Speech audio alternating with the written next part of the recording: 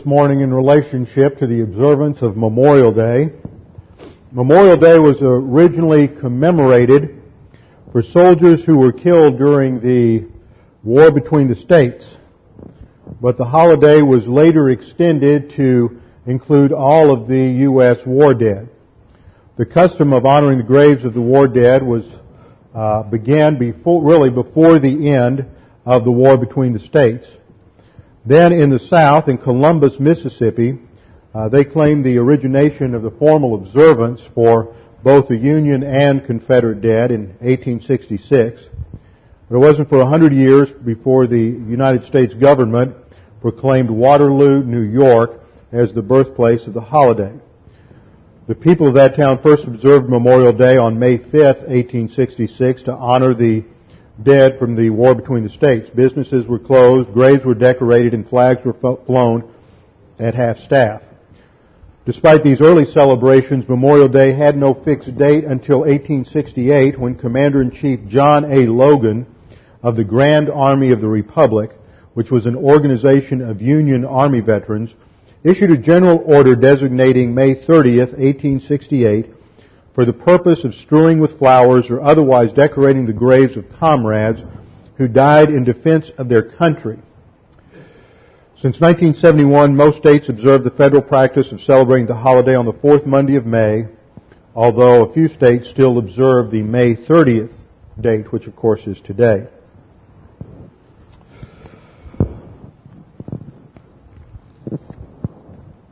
You all should be familiar with the tune Taps that is played by the military to close out the night as well as to honor those who have fallen in combat. But you don't know the whole story behind Taps. It began in 1862 during the war between the states, when Union Army Captain Robert Ellacombe was with his men near Harrison's Landing in Virginia. The Confederate Army was on the other side of a narrow strip of land. During the night, Captain Ellacombe heard the moan of a soldier who lay mortally wounded on the field. Not knowing if it was a Union or Confederate soldier, the captain decided to risk his life and bring the stricken man back for medical attention. Crawling on his stomach through the gunfire, the captain reached the stricken soldier and began pulling him towards his encampment. When the captain finally reached his own lines, he discovered it was actually a Confederate soldier, but the soldier was dead. The captain lit a lantern. Suddenly he caught his breath and went numb with shock. In the dim light, he saw the face of the soldier. It was his own son. The boy had been studying music in the South when the war broke out, and without telling his father, he had enlisted in the Confederate Army. The following morning, heartbroken, the father asked permission of his superiors to give his son a full military burial despite his enemy status. His request was partially granted. The captain had asked if he could have a group of Army band members play a funeral dirge for his son at the funeral. That request was turned down since the soldier was a Confederate. Out of respect for the father, they did say they could give him only one musician. The captain chose a bugler. He asked the bugler to play a series of musical notes he found on a piece of paper in the pocket of the dead youth's uniform. The wish was granted. The music was the melody that we know as taps that is used at military funerals.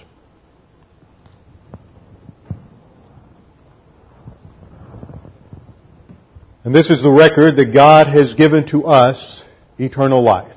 And this life is in His Son. He who has the Son has the life. He who does not have the Son of God does not have the life. He who believes on Him is not condemned. But he who believeth not is condemned already, because he has not believed in the name of the only begotten Son of God. Jesus said, I am the resurrection and the life. He who believes in me, though he were dead, yet shall he live. Before we begin our study of God's Word this morning, let's just bow our heads together for a few moments of silent prayer to make sure that we are in fellowship, prepared to study God's Word, and then we'll open in prayer. Let's pray.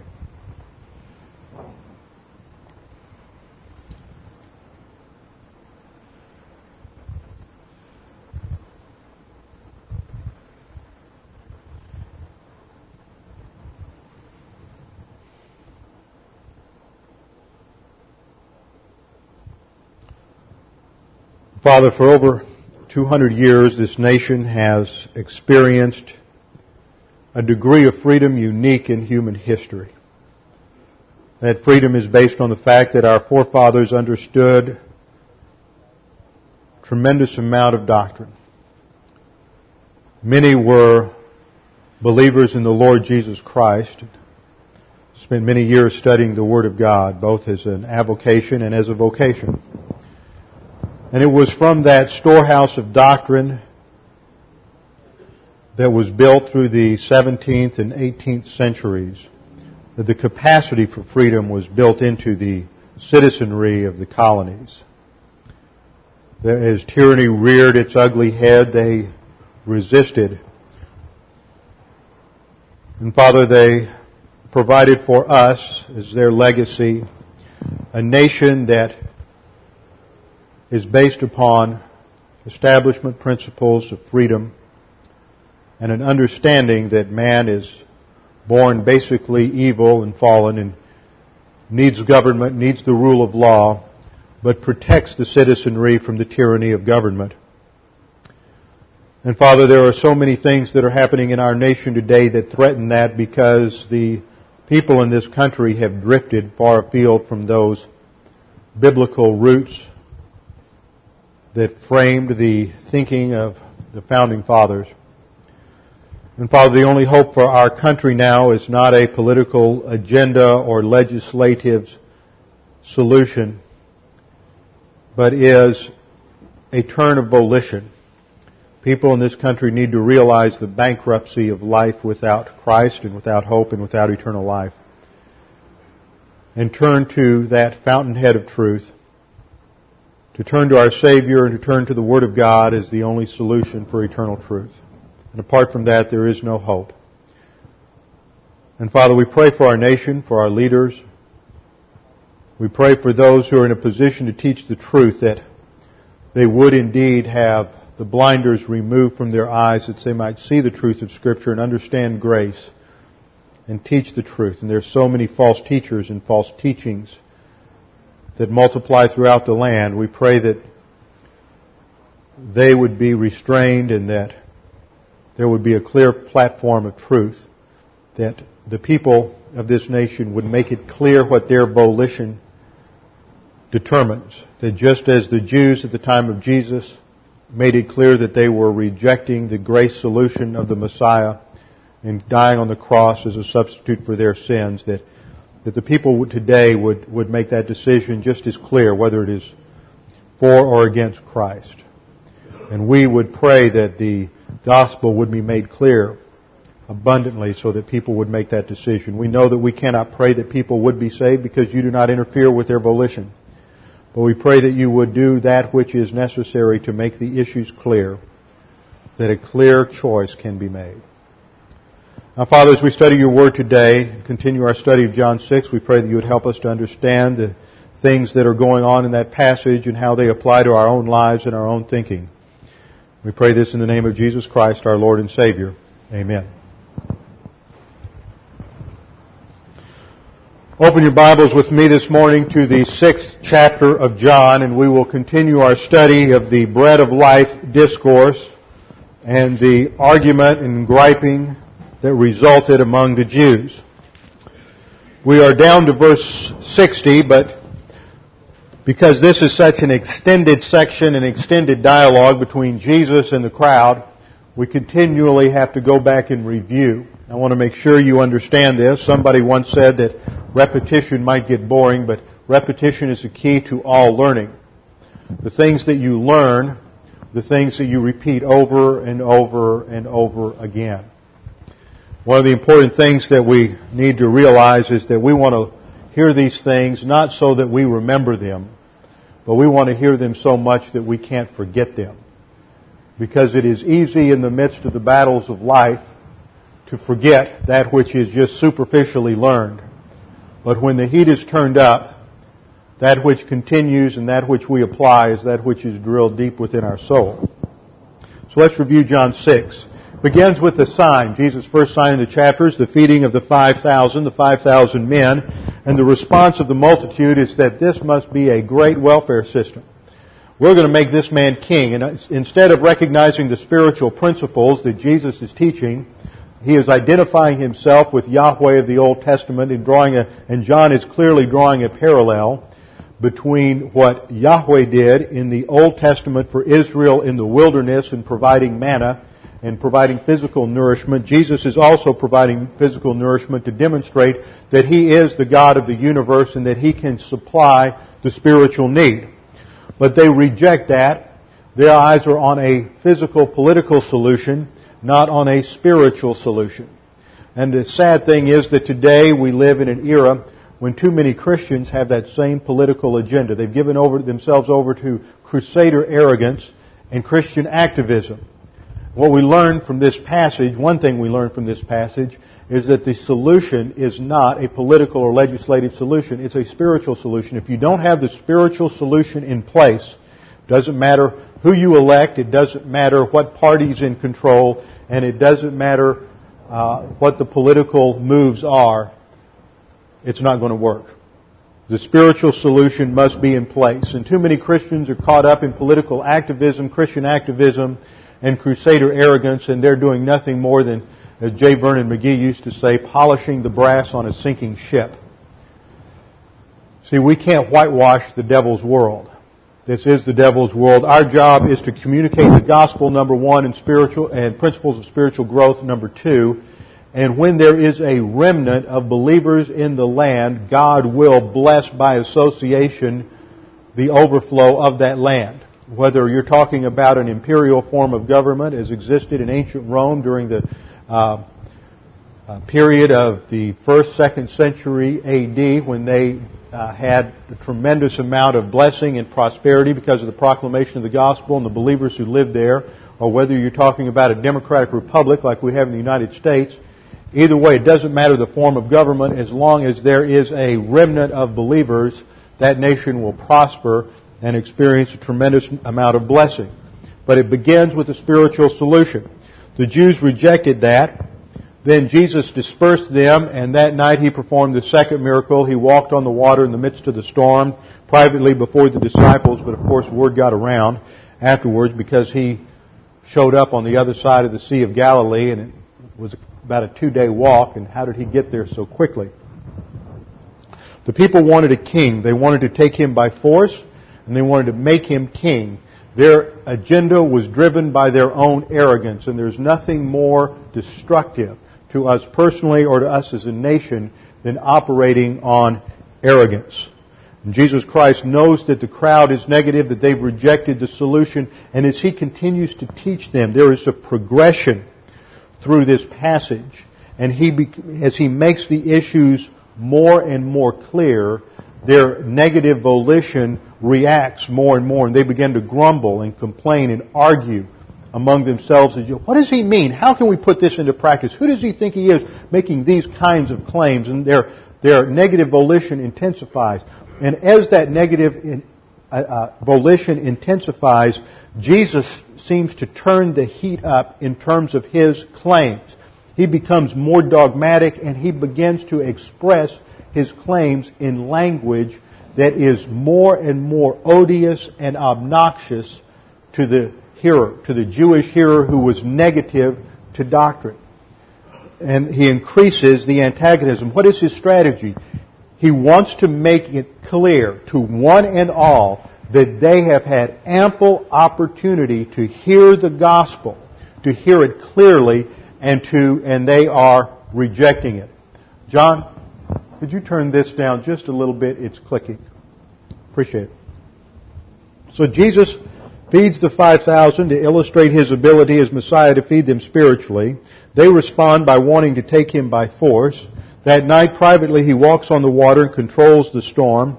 They hear about it. It intensifies their desire to make Him their king, because anybody who can feed them, what a welfare system, anybody who can walk on water and control the storm can clearly control the legions of Caesar. So this guy is the man for the hour to deliver them from the domination of Rome. But Jesus responds to that in verse 27, tells them that they need to put their priority on the permanent, eternal, spiritual realities as defined by God, and not on the temporary, temporal, physical issues in life. But they reject that grace solution. Jesus makes it clear that the solution is grace. God has freely sent the solution in His own person, and they reject that. They respond by saying, what must we do to work the works of God? They're oriented to legalism, they're oriented to works, and they have rejected grace as the solution.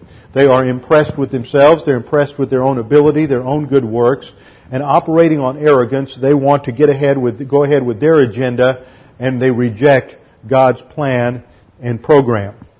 As they reject God's grace solution, Jesus responds by making the gospel more clear. In verse 29, He says that they need to believe in Him. He is the one that God has sent. And then in their arrogance, they reject that and they say, give us a sign, as if feeding the 12 to 15,000 was not enough, walking on the water was not enough.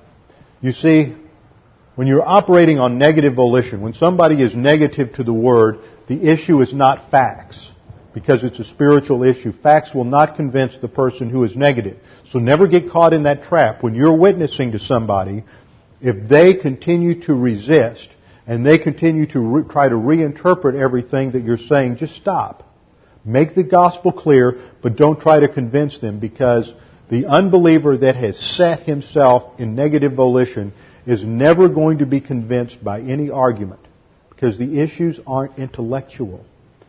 If the issues were intellectual, if the issues had to do with rational evidence and empirical evidence, then the entire generation of Jesus' day would have accepted Him as Messiah, because He provided all of the rational and empirical evidence that man could ever hope for. But it was rejected out of hand, because the ultimate issue is man's arrogance and man's depravity and man's desire to rule himself and to set his own agenda. And in that he rejects God's solution, no matter how clearly it is expressed. Jesus goes on to claim that He is the bread of heaven. He equates coming to Him, very important to remember this, coming to Him is equated with believing on Him. We saw this back in verse 35. Jesus said to them, I am the bread of life. He who comes to me shall not hunger, and he who believes in me shall never thirst. So there is an equation there of believing on Him, coming to Him, and believing. The one who comes will not hunger. Notice that Jesus starts setting everything up back here. This is how we understand the passage. He talks about hunger. He talks about thirst. There's a parallel here. The one who comes will not hunger, and the one who believes will not thirst. Now He's going to build on this idea. He then challenges their autonomy. They have rejected Him and His claim to be the bread from heaven, because the issue here, the ultimate issue that underlies the whole battle here, the whole conflict, is they're asserting their agenda versus God's agenda. It's their authority versus God's authority. That's what we must understand. So Jesus comes back and He emphasizes divine authority. All that the Father gives to me shall come, and the one who comes to me I will certainly not cast out. And then He pushes the claim even more in verse 44. He says, no one can come to me unless the Father who sent me draws him. And we have seen that what that refers to is the cross. Jesus says, when I am lifted up, all men will be drawn to me. In other words, it's an attraction that God is continually moving to bring people to salvation, and it is their volition that rejects God's grace provision. And Jesus is going to show in the midst of this conflict that it is their volition. God has done everything and provided everything, but their rejection is clearly the result of their volition and their rejection of Him. So He claims to be the only one from the Father, the bread of life. He says, no one can come to me unless the Father draws him. He says, he who believes, the issue is faith alone in Christ alone. He who believes has eternal life. He says, I am the bread of life, I am the living bread, and the bread that I shall give is my flesh. So he talks, here we have an analogy. We talk about the bread represents His flesh. And His flesh is really a figure of speech, a metaphor which stands for His body. Now we're going to build on this. Remember, here we have hunger and thirst. Bread is related to hunger. So Jesus makes it even more clear. You get down to verse 51, he says, verse 53, he says, "Truly, truly, I say to you, unless you eat the flesh and eat the flesh of the Son of Man and drink his blood, you have no life in yourselves. He who eats my flesh and drinks my blood has eternal life, and I will raise him up on the last day." Now, hunger is satisfied by eating the flesh. Thirst is satisfied by drinking the blood. Now this is metaphorical language here. It's figurative language. He's using these to relate to what he's already said before, coming and believing.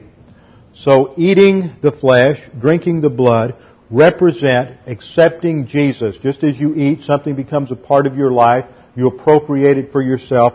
That's what the image represents here. Jesus is saying, unless you believe in me, and he's making it very graphic here, and he's using terminology that is just going to grate on the Jewish consciousness. And I want to take a little more time to go back over this and see what has caused this. But first I want to look at the reaction. That's brought us up in terms of review, and Jesus laid his claim that they must eat his flesh and drink his blood. Incidentally, starting in verse 54, he changes the word for eating from the Greek word esthio, E-S-T-H-I-O, which is the normal word for eat, and he changes it to trogo, T-R-O-G-O, which adds to the idea of eating, the concept of eating with enjoyment. Sitting down to a favorite meal and just relishing it. And why is he doing this? Why does he up the ante here? Why does he go from just eating to eating with enjoyment?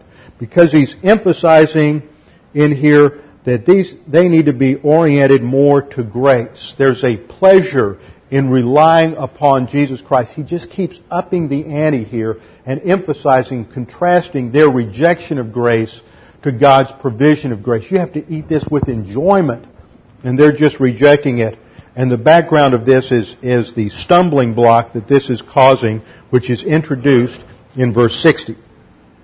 Verse 60, Jesus says, Many therefore of his disciples, when they heard this, said, "This is a difficult statement. Who can listen to it?" Now, up to this point, Jesus has been talking. And now from verse 60 down to verse 71, the Apostle John is going to give us a few more editorial comments to help us understand the dynamics that are taking place here. So he tells us that many of his disciples, when they heard this, said, "This is a difficult statement. Who can listen to it?" Well, first of all, what is a disciple? We have to clarify a couple of terms before we go very far. Therefore, when they heard, that is, as Jesus had been teaching them, when they heard this, his disciples said. Now, who are the disciples? Well, this term disciple is from the Greek word mathetes. And this is a word that is misunderstood by many, and we have to be careful with it because it has different connotations in the Scripture, different nuances. The basic meaning is a mathetes is a disciple, a learner, or a student. That's its basic general meaning. And disciple is one of those Christian verbiage words that we use it so frequently we sort of lose its real meaning. So let's retranslate this. Many therefore of his students, when they heard this, said. We are to be students of Jesus Christ and students of his word. So this is a general sense. It's used a little more technically to refer not just to a student, but to a student who is very positive to the word. This refers to a believer. It is not synonymous to a believer. As we will see in this passage, not all believers are disciples. Never confuse that. This is a problem in the Gospels. A lot of people want to go to the passages that talk about a disciple, that if you wanted to be a disciple, and there are certain conditions laid out for being a disciple. Well, if a disciple is equal to being a believer, then to be a believer you have certain conditions placed upon that, and that ends up being a works salvation. A disciple is a maturing believer who is advancing to spiritual adulthood and spiritual maturity. So you have the general sense of just a student, a little more technical sense of a positive believer who's advancing to spiritual maturity, and then the third sense is one of the 12. And it is also used in that sense in this passage. Now, in this passage, Jesus talks about three groups of people. He talks about the Jews. For example, back in verse 41, it says, "The Jews therefore were grumbling about him." Verse 52, "The Jews therefore began to argue with one another." So this is this is not an anti-Semitic statement. Remember, the Apostle John is a Jewish believer. He's not anti-Semitic. This is a reference to those Jews who are negative to the gospel and have rejected Jesus Christ as their Savior. The next group he refers to are the disciples. Not the 12, but just the general crowd. So these are believers, but not the 12. This is the second meaning. The first was just a general student. This would be unbelievers and believers could be called disciples. And then just those who are positive, who are growing.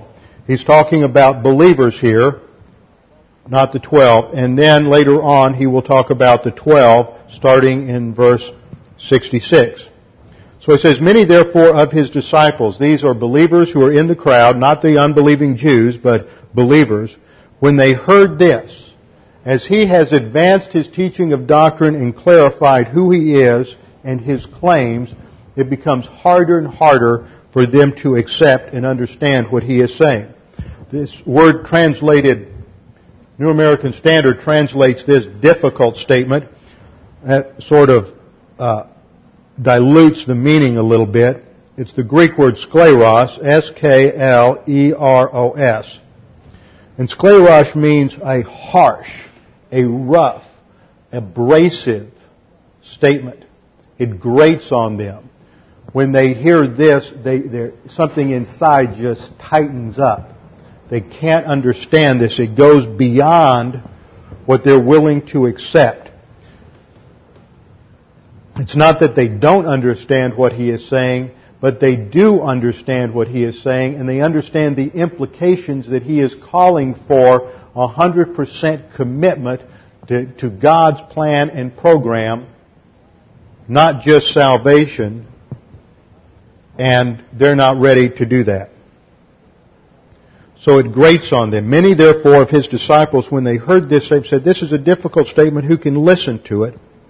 And then in verse 61, it says, "But Jesus conscious that his disciples," and once again, that's a bad translation. The Greek there is the verb from oida, meaning to know, plus the phrase in auto, which means in himself. So he knew in himself. This relates to the omniscience of God and is a reminder by the Apostle John that Jesus knew what was in all men, back in John 2:24 and 25.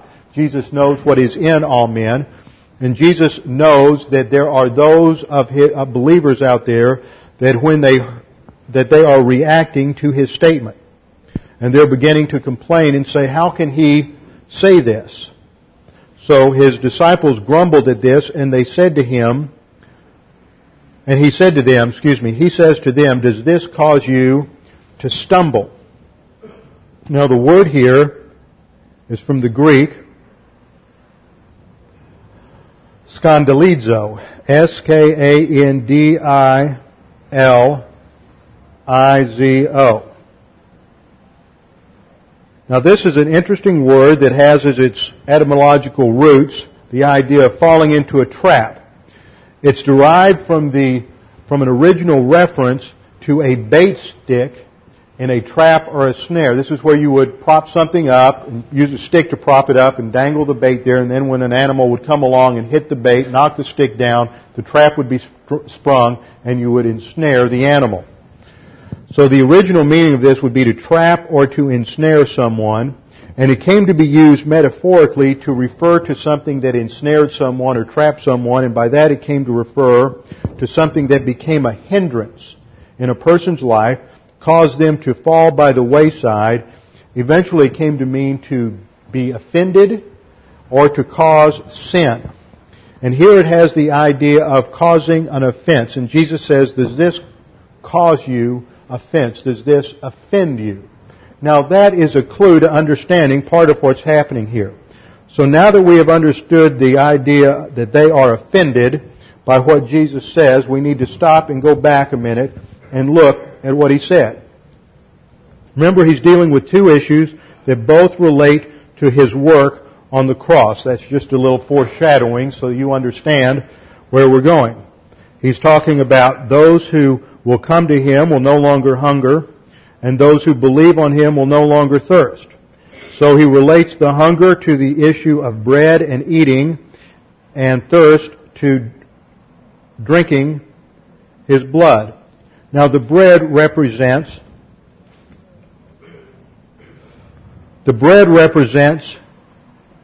His body. The drinking represents His blood. But there's more to it than that. First of all, the literal bread represents His physical flesh, which represents His body, but not in a physical sense. 1 Peter 2:24 says, and He Himself bore our sins in His body on the cross, that we might die to sin and live to righteousness. For by His wounds you were healed. Well, the term body here refers to His physical death on the cross. Now, the physical death was not what paid the penalty for our sins. Now, that may come as a surprise to some of you. I know others of you that's not. His physical death did not pay the penalty for our sins. Why? How do we know that? If you go back to Genesis chapter 2, God said, in the day that you eat from this fruit, you will die. Now, what did God mean? Death was not physical, because the instant in the construction there, you have a cal perfect plus a cal infinitive absolute of the word, Hebrew word, mut, which means it's M-U-T-H, and it means death. When you have that kind of construction, it intensifies the main verb. You will certainly, emphatically, instantly die.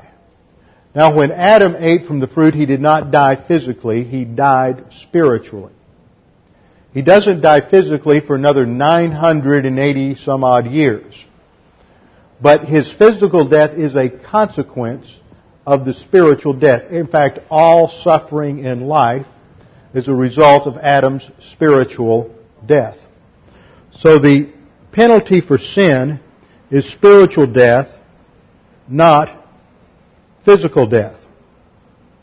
So we know that it wasn't Jesus' physical death on the cross that paid the penalty, but He had to die physically because His physical death set the stage for resurrection.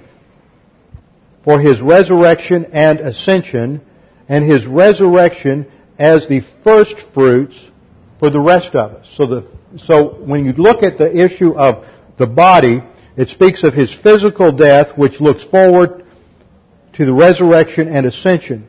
The blood, in turn, is another representative analogy, and we need to take a little time on this to understand the dynamics for understanding the phrase, the blood of Christ. It is a symbolic phrase. It is not a literal phrase. It's not talking about the literal hemoglobin in the body of Jesus Christ. He was on the cross, and there was some bleeding on the cross, but there's not much in a death of crucifixion. There is not much physical bleeding, just a little bit. He did not bleed to death, and it is not His literal blood that saves. In fact, even Greek lexicons recognize this principle, and they define, for example, in Bauer, Art, and Gingrich, which is one of your standard Greek lexicons, you have the word for blood, haima.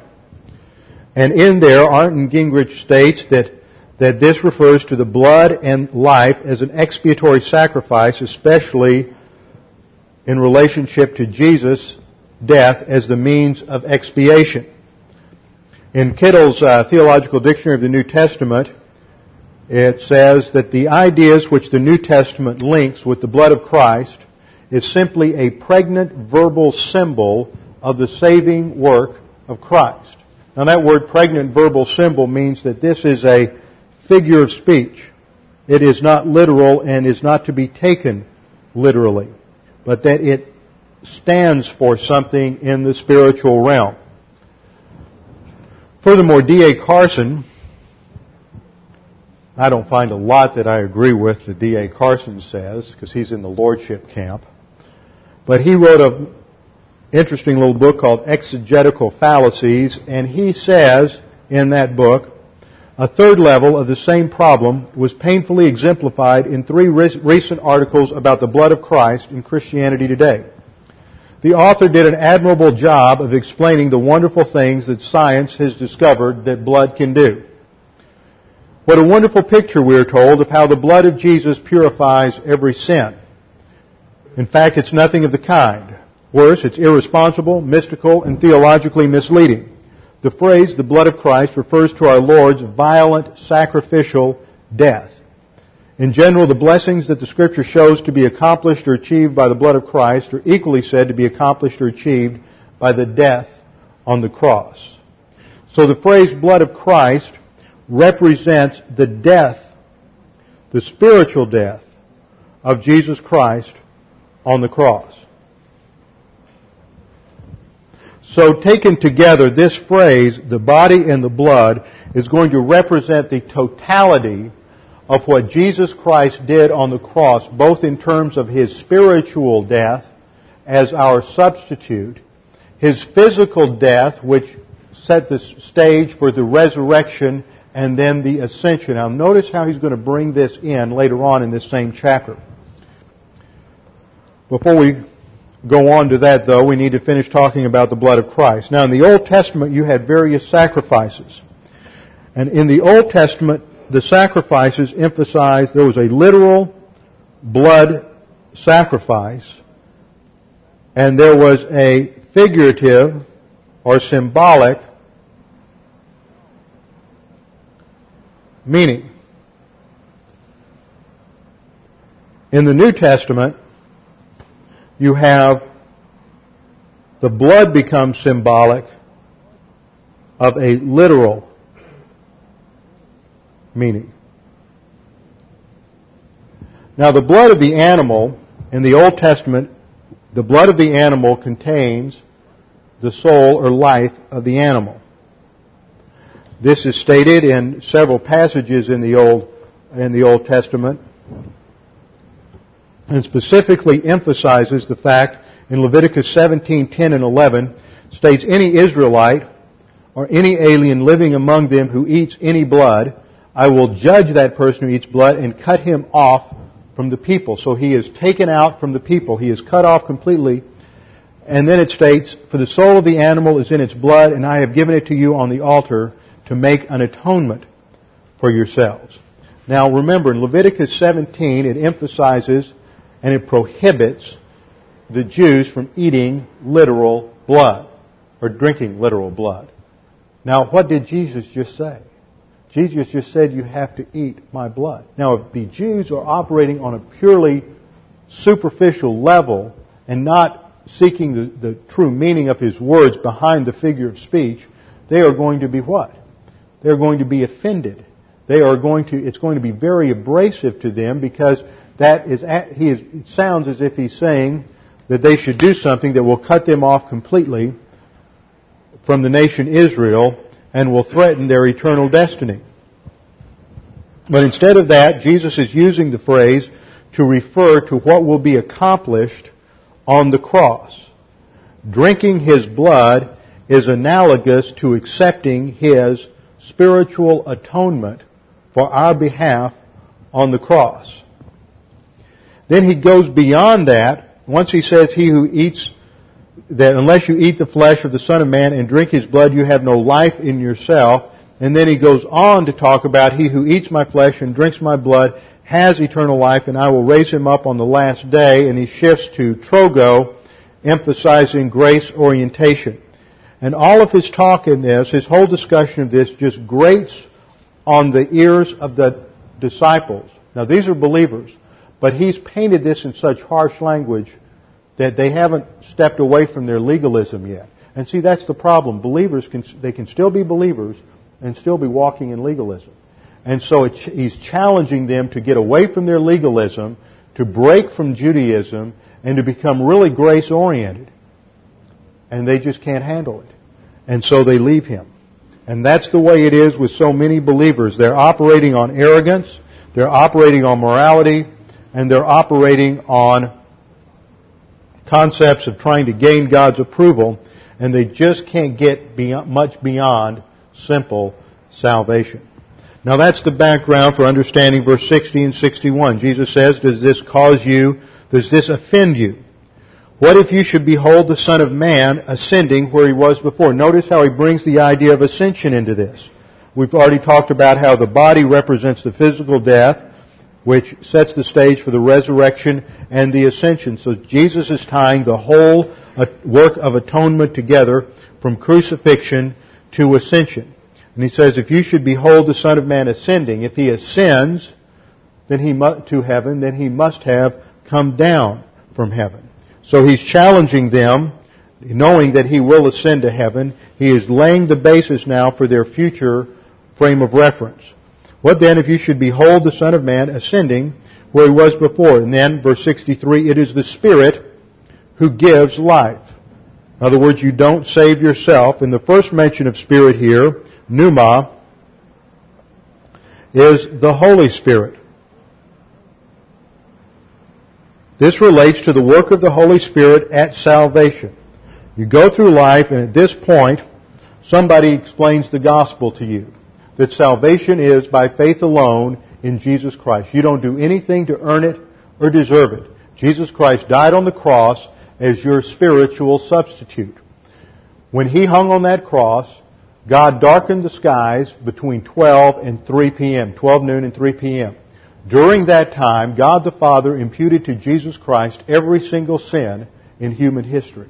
It was during those 3 hours that Jesus Christ paid the penalty for our sins. He was alive physically, but He was separated from God the Father in substitutionary spiritual death when He cried out, my God, why have you forsaken me? And it was during that time that Jesus Christ paid the penalty for our sins. He was still alive physically. It was only after that, when His payment was completed, that Jesus then said, it is finished, tetelestai in the Greek, which means everything has been paid for. Now when Jesus said that, it had all been paid for. He was still alive physically. He had not bled to death. He had died as a substitutionary spiritual substitute for us on the cross. And it was a violent death. It was a violent spiritual death, but not a physical death. And He suffered incredibly during that time. This was portrayed in the Old Testament. People say, well, why was the Old Testament so bloody? Why this emphasis on the sacrifices? Because if every day you have to go to an altar and take an animal, an innocent animal, a lamb or a goat or a calf, and slit its throat and watch it bleed to death and watch it go through its death throes, it is going to teach you something about the consequences of sin. How terrible it is, how destructive it is. It's a visual picture of the violent consequences of sin. So when Jesus goes to the cross, He dies a violent spiritual death between 12 noon and 3 p.m. when He is separated from God the Father. Then He dies physically, and His physical death is peaceful. He says, after He says it is finished, He says, Father, in Thy hands I commit my spirit. And then He exhales and dies physically. Very calm, very peaceful, not the normal death of crucifixion, which is very tragic and usually takes a day or two longer. Jesus then, as he hung there on the cross, he was dead, physically dead, and the soldier runs the spear up inside his side, and John says, and the blood and the water came out. Now you only have that separation of hemoglobin from lymph after death has occurred. So that signifies that he was dead physically, but it also is not to signify that he bled to death, for he was already dead. Now Jesus paid the penalty for our sins, and when we hear the gospel that Christ died on the cross for our sins, and we say, Father, I believe that. I believe Jesus Christ died for my sins. It's personal, not just that the Bible says it. That's not going to get you anywhere. A lot of people believe that. This is believing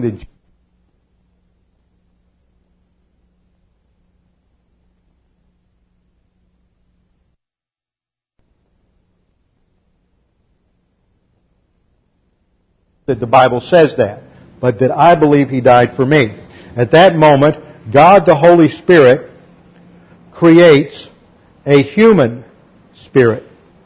Because you are spiritually dead, God, the Holy Spirit, creates and simultaneously imparts to you a human spirit. And at the same time, God the Father imputes to that human spirit His very own eternal life. The perfect righteousness of Jesus Christ is also imputed at that time, and when the Father sees that, He declares the believer to be just, and so we are justified by faith alone, in Christ alone, and that's the dynamics of salvation. But the whole concept of the atonement in Christ's crucifixion is a stumbling block. Jesus says, why does this cause you offense? And this is a problem with the Jews. Romans 9:33 says, just as it is written, behold, I lay in Zion a stone of stumbling and a rock of offense, and he who believes in Him will not be disappointed. In 1 Corinthians 1:23, Paul writes, but we preach Christ crucified, to the Jews a stumbling block, and to Gentiles foolishness. Galatians 5:11, but I, brethren, if I still preach circumcision, why am I still persecuted? Then the stumbling block of the cross has been abolished. You see, the fact that the Messiah had to come and suffer at the first advent was not expected by the Jews. They expected a kingdom. That's not coming till the second advent. And the reason there is a difference is because the Jews rejected Christ at the first advent. If they had accepted Him, He still would have gone to the cross. We don't know how the dynamics would have been, but He still would have had to go to the cross, but the kingdom would have been established at that point. But they rejected Him, and so the nation Israel is now out under divine discipline. Now in verse 63, Jesus emphasizes the spiritual dynamics. It is the Holy Spirit who gives life. The flesh profits nothing. In other words, you can't do this yourself. You out here are operating on your own agenda. But it's the Holy Spirit who gives life. He's not denying the faith or the volition of the individual. We simply believe, and we are saved through faith, not because of faith. We are saved through faith, dia plus the genitive in Ephesians 2:8 and 9. We are saved through faith, and then it is God the Holy Spirit who creates that human spirit and regenerates us. It is the Spirit who gives life. The flesh profits nothing. We can do nothing to save ourselves, nothing to gain the approbation of God. And then Jesus says, the words that I have spoken to you, that is, all that He has said in explaining the gospel and explaining who He is, they are spirit, because they will produce a human spirit in us if we believe, and they are life. And then He emphasizes the point again in verse 64 to make sure we haven't forgotten it in the midst of the metaphors and in the midst of the figurative language. He says, but there are some of you who do not believe. See, that's the issue. It's belief. That's what eating and drinking all represents. Eating, drinking, coming to Christ all represent belief. Faith alone in Christ alone. There are some of you who do not believe, for Jesus knew from the beginning who they were who did not believe and who it was that would betray Him. So now we're narrowing the focus. We've gone from the Jews who are antagonistic to Him to the disciples, many of whom are true believers, but they just can't handle what He's saying. They can't take accept that level of commitment. Others who are just learners, who are not believers. And then, of course, we narrow into the 12, one of whom is going to betray him. And the focus now goes on the inner group, the 12. Verse 65, and he was saying, for this reason I have said to you that no one can come to me unless it has been granted to him from the Father. Once again, he is emphasizing ultimately the Father's sovereignty. And we said when we studied this back in verse 44 that God's sovereignty coexists in human history with man's freedom. So God's sovereignty does not override our freedom. God's sovereignty does not negate our volition in belief, but ultimately it is God who saves us. We do not save ourselves. And then look at the results in verse 66. As a result of this, many of his disciples withdrew. As a result of what? As a result of Jesus teaching the gospel? Well, some of them left because of what he said about the gospel. But what he's really teaching is submission to the authority of God. And that's the way it is with so many believers. It's fine that they're going to end up in heaven, but they have their own agenda for life today. They don't want to commit to the plan of God and submit to the authority of God. So instead of operating on humility and teachability, they're just like the crowds. They have their own agenda for life on earth, and they really don't care about learning about God's plan and program for the spiritual life. So many of his disciples withdrew, and they were not walking with him anymore. But they're believers. Many of these are believers. And just like those believers who withdrew, many believers today are failures in the spiritual life because they cannot submit to the authority of God in their life. Jesus then, verse 67, turns to the 12. Now this is a real biblical invitation. The end of the service. I've given my sermon on the bread of life. Now we're going to get the invitation. Everybody's gone except the 12. And Jesus turns to them and says, why don't you guys leave? Now, when was the last time you heard an evangelist say that? Why don't you guys leave? Everybody else is gone. They can't handle doctrine. They don't want to hear the truth. Why don't you guys go with them? It's a reverse invitation. And Peter speaks up for the whole crowd. He says, Lord, to whom shall we go? You have words of eternal life. You have doctrines of life. Only by listening to you teach can we know what life is and what life is all about. Only by submitting to doctrine are we going to have life today and life eternal. Verse 69, he says, and it's actually translated in the New American Standard with it's a perfect tense. We have believed, we meaning all the disciples, they apparently have talked among themselves, and they have all, as far as Peter knows, they're all believers. He's not aware of Judas's deception. It says, and we have believed and have come to know that you are the Holy One of God. This is another title for Jesus Christ. They recognize that He is Messiah, that He is holy, and that He is the incarnate Son of God. And then Jesus responds with a little foreshadowing here. Did I myself not choose you, the 12, and yet one of you is an accuser? Literally, it's diabolos, meaning an accuser, technical term for the devil. And this is an accuser. He is one who rejects and challenges. One of you is an accuser. This is Judas, who rejects the gospel and challenges the claims of Christ. So apparently he knows that his very heart, whenever he teaches, Judas is rejecting what he says and criticizing those remarks.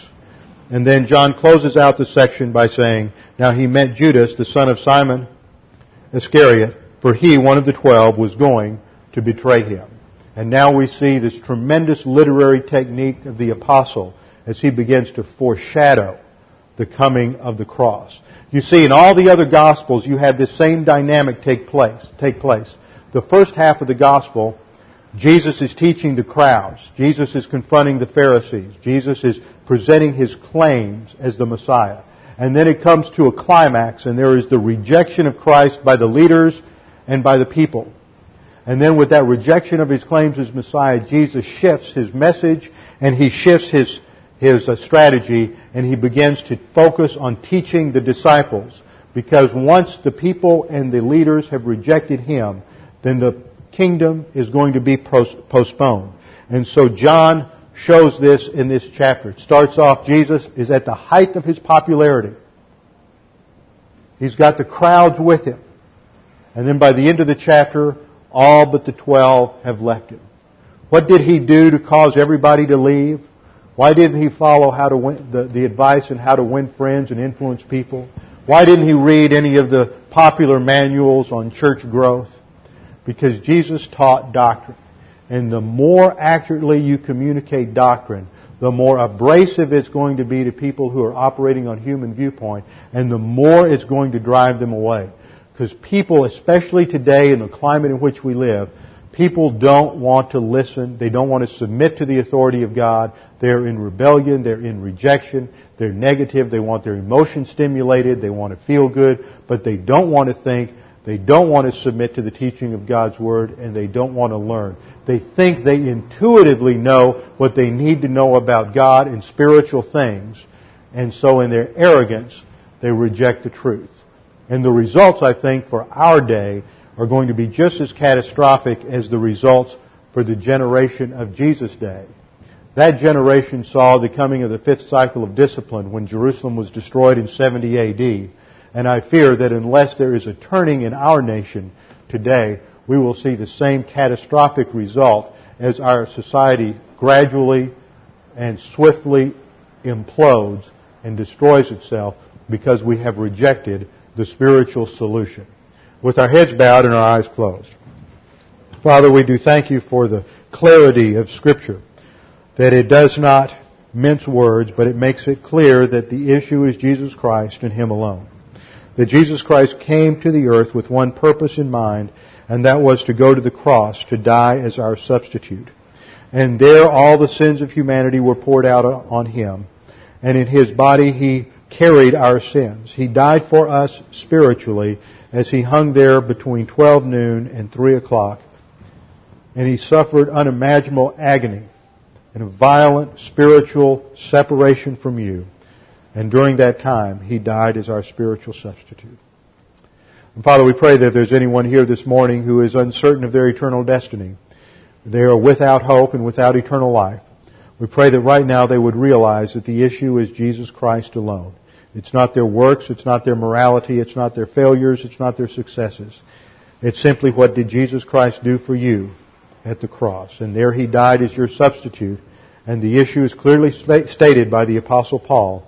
Believe on the Lord Jesus Christ, and you will be saved. Now, Father, we pray that you would remind us of the things we have learned today. Help us to think upon them as the Holy Spirit recalls them to our mind, that we may meditate on them, understand them, that they might become usable doctrine in our soul. We pray this in Jesus' name. Amen.